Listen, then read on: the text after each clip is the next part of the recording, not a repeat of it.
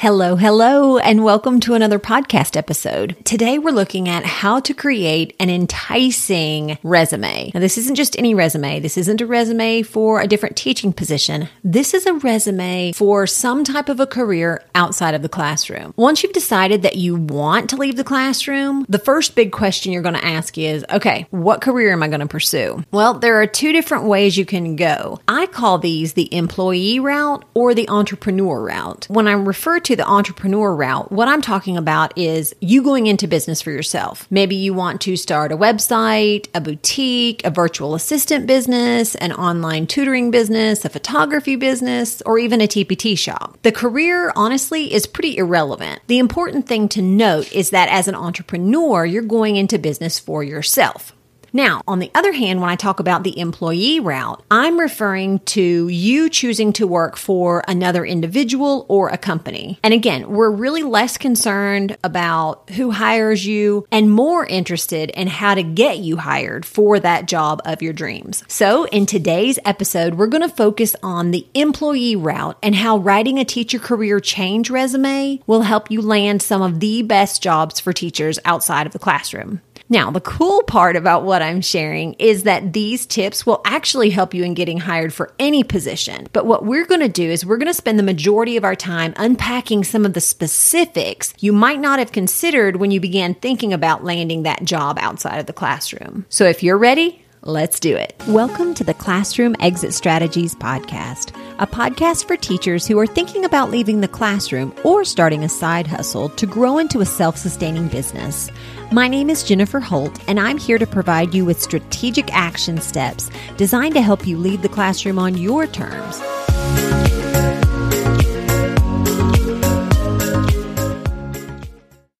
So let's get started talking about the 15 things you need to do to design a winning teacher career change resume. Number 1, write specifically. Everyone has a resume, but there's a lot of difference between what I call a leaving teaching resume that includes all of your teaching experience and literally nothing else, and a well-planned, well-executed, specific resume. Think about it like this. There are dollar store pens, and then there are flare pens. I rest my case. The whole point of writing a resume is to give as much relevant information as possible in as little space as possible. So you want your transition out of teaching resume to be unique and a nice reflection of you while still being completely tailored to the position for which you are applying. In other words, your resume should not be generic. I know this is going to feel really frustrating when you're applying for a lot of positions at one time, but I promise it will pay off in the long run. You definitely want your resume to reflect specifics of the field and position into which you want to move. If you want strategic help in writing your resume, I can do that. You can find the link in the description below. Number 2, research transferable skills.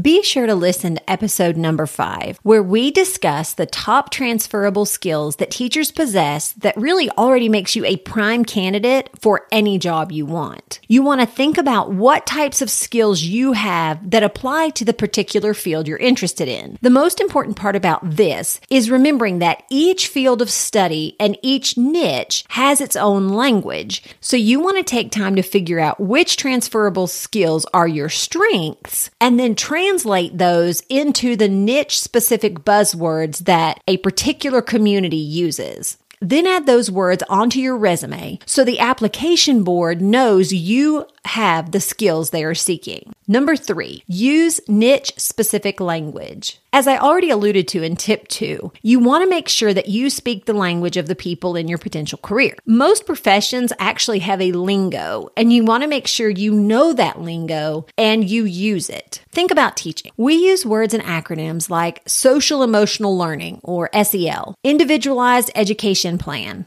IEP, and curriculum-based assessment, or CBA. If you stopped people on the street and asked them what these acronyms meant, most probably wouldn't have any idea. But if you're a new teacher wanting to get hired, these acronyms are super important for you to know. This same rule applies to other fields.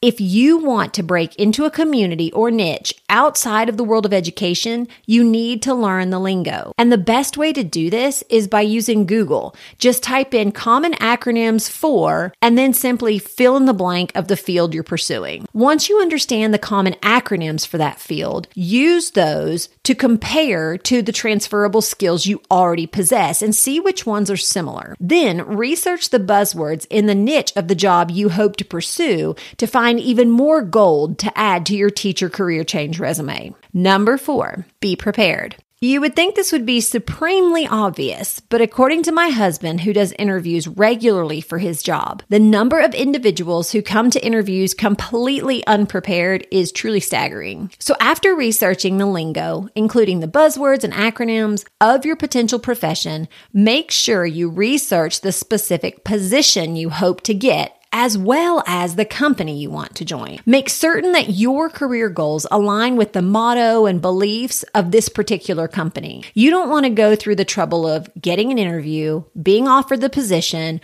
working for one day, only to realize you don't agree or align with the company's position on an important issue. So once you determine you are a good fit for the company, take some time to look online for interview questions related to your chosen field and formulate answers as a way to prepare for the questions you might be asked in an interview. This will instill confidence in you and help you get into the mindset of someone who already has the position before you ever walk through the door of the interview. Number 5, reach out to someone at the company. If you want to be prepared for a potential interview, then you need to know about the company and also the workers there. You can actually call the company and ask if you could speak with someone in the department to which you're applying, or you can ask to speak to the person who might be your supervisor, and then ask about the position. Be respectful of the supervisor's time and ask if he or she has 5 minutes to answer a couple of quick questions about the position. The last thing you want to do is be a nuisance. So if the person is busy, let him or her call you back at a more convenient time. Then when you do have a few moments, ask pre-selected questions that will help you understand more about the work environment, the position itself, and even the supervisor. Remember, these should be written ahead of time so you don't waste time trying to think of something on the spot. The whole point of this exercise is to get a little extra insight and to get your name in front of the individual early. Now that moves us into actually going in for an interview. So number 6 is know what you're interviewing for. This may sound ridiculous, but yet again, there are so many people who just saunter into interviews with no idea what they're even interviewing for. My husband sees it all the time. He's always astounded by how unprepared people are, and one of his biggest pet peeves is when individuals step into an interview completely clueless about the position. The interviewee then proceeds to waste everyone's time. Now, this is a really frustrating situation, and you definitely don't want to do this. So make sure you've researched the position and have taken time to dissect the job requirements, duties, and so on, so that you can answer the questions in an interview very specifically. Think about the skills you bring to the table that will allow you to be an asset to the company and how those skills set you up as the perfect candidate for the position. Number 7, be aware of your strengths and weaknesses. In every interview, without fail, there is the obligatory, what are your strengths and what are your weaknesses type questions. While it may be phrased in a number of different ways, this is the moment for you to shine. Spend some time talking about what you have to offer the company that makes you the obvious choice of candidate. Then you want to be honest about your weaknesses in a way that does not make you look like a liability. Let me give you some examples. Instead of saying,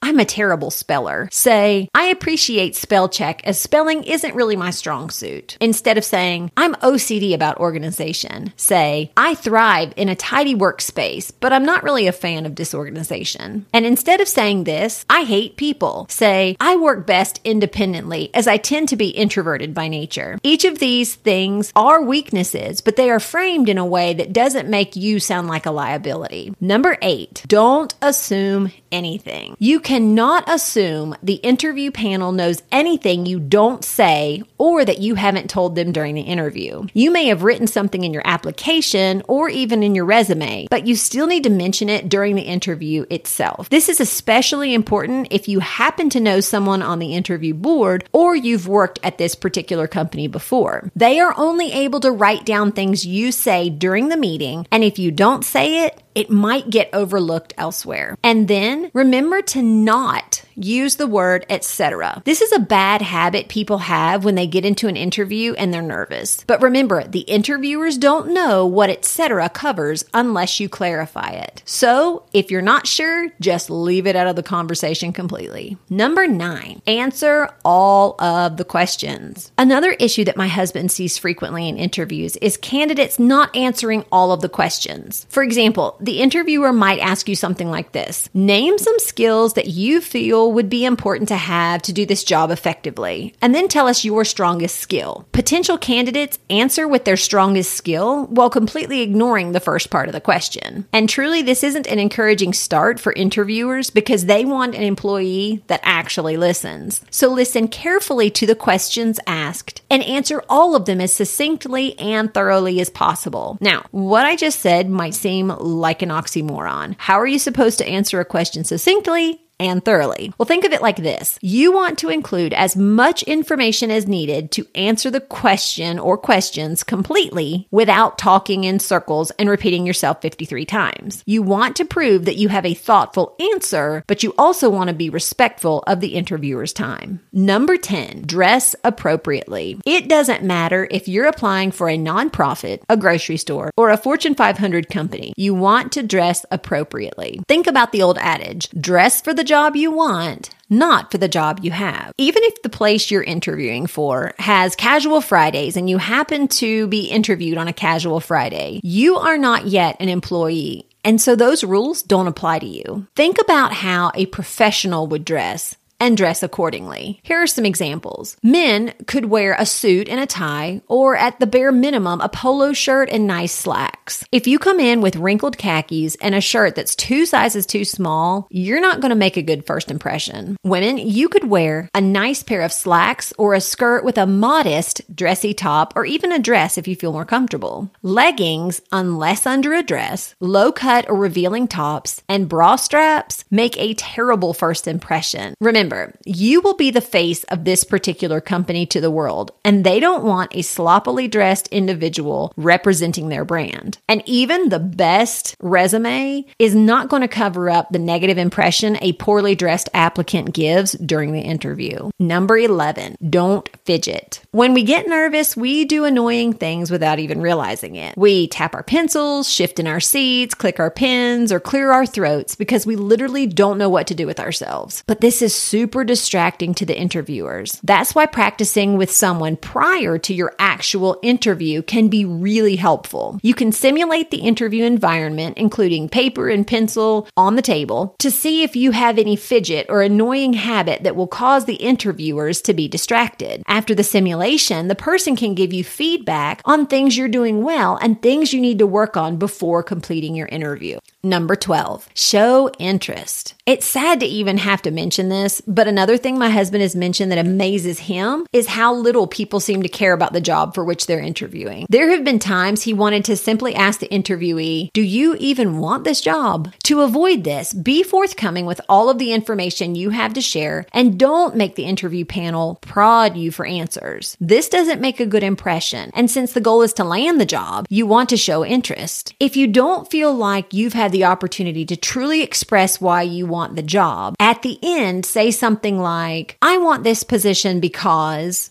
I would like the opportunity to work here because," and then fill in the blanks. Then mention anything you gleaned during your conversation with the supervisor in your pre-interview phone conversation. This may be exactly what they've been waiting for someone to say. Number 13, don't be afraid to ask questions at the end. In many interviews, you are given the opportunity to ask questions of the panel at the end. Be sure to take advantage of the time and ask any clarifying questions you might have. You want to make sure you've already determined the types of questions you want to ask before you step into the interview, so you don't forget them when you get nervous. You might even want to write them down and pull your note out at the end. This will allow you to show the panel how serious you are about the position and also give you the opportunity to ask any questions that you would like answered related to work environment, the panel's favorite things about working for this particular company, and even how long they've been with the company. All of these types of clarifying questions are just going to make you look like the most ideal candidate. Now, after the interview, there are 2 final things that you need to do. And that brings us to number 14. Send a thank you.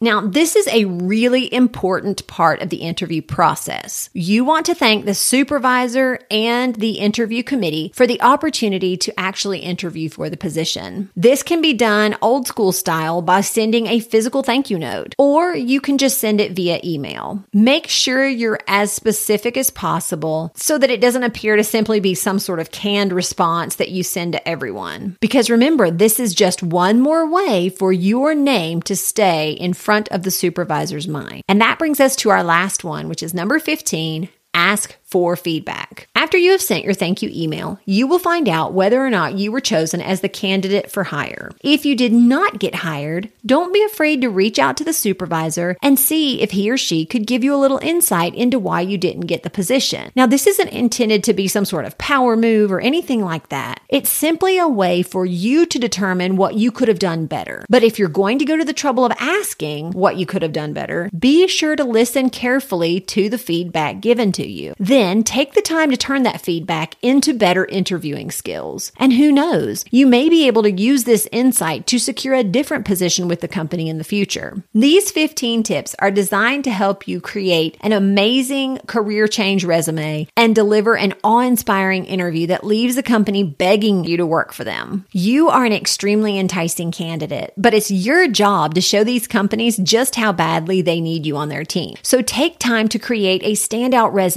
designed for the position to which you're applying. Prepare for the interview and then arrive at the interview dressed professionally and confident that you are the best candidate. You can do this. If you know for a fact that you're going to need some help creating a standout resume and you need a little bit of coaching on how to be a good interviewer, I can help you. As a coach, I love helping my clients leave the classroom ready to begin their new career with confidence. You can sign up for a free 30-minute Zoom discovery call where we will figure out an action plan for getting you hired. Friend, I know you can do this, and I am so excited to see how you apply all of these tips in your own life. And until next time, thanks for listening to the Classroom Exit Strategies podcast at happyteachermama.com.